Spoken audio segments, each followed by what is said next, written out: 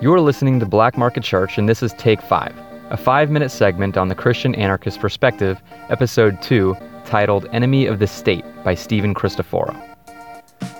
Black Market Church is a Christian anarchist perspective on Scripture regarding the relationship between the church, the state, and the individual. A black market is defined as an underground economy of non-compliance within an institutionalized set of laws, and that is exactly what the church was designed to be.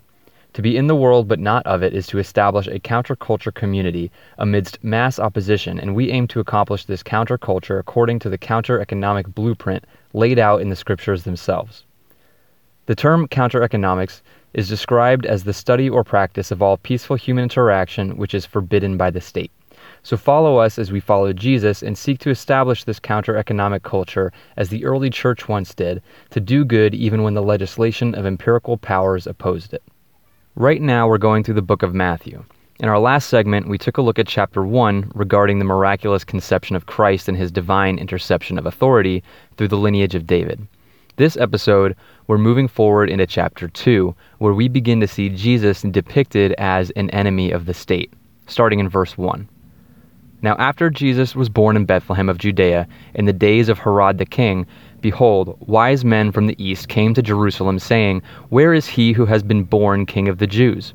For we have seen his star in the east and have come to worship him. When Herod the king heard this, he was troubled, and all Jerusalem with him. From the very moment of Christ's birth, he became a threat to the state powers and the authorities that held them.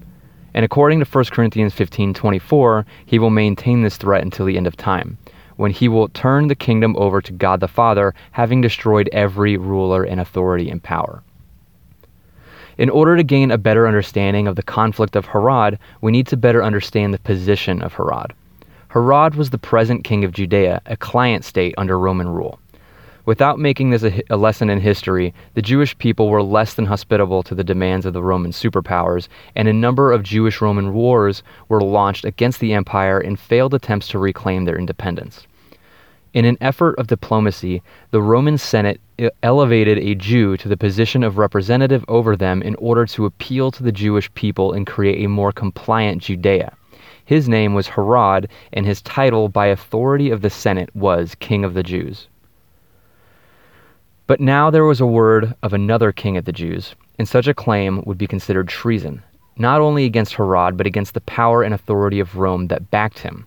And in Roman culture, as in many cultures still today, treason is a crime punishable by death, which actually brings attention to another scripture and one of my personal favorites that you will hear me reference time and again, Acts 17:7. They are all guilty of treason against Caesar, for they profess allegiance to another king named Jesus. Jesus' very existence was in opposition to the authority of men, and under the legislation of Herod, his life would even be decreed illegal. In secret, Herod proceeds to call for a few individuals the scripture identifies as wise men, and instructs them to locate the child on his behalf. But upon divine inspiration, the wise men abandon the orders of the king in an act of godly defiance. And I believe it's an important detail that God's word places emphasis on the wisdom of those who rebel against the authority of men in obedience to the authority of God. The wise men go on to warn Mary and Joseph of Herod's intent to kill the Christ. They heed this warning, flee from the law as refugees in another country, and our outlaw is born. Meanwhile, those who chose to obey the authority of men would go on to commit one of the greatest atrocities documented in the scripture, known as the Massacre of the Innocents, at the king's command to put to death every male child under the age of 2 in Bethlehem and all its districts.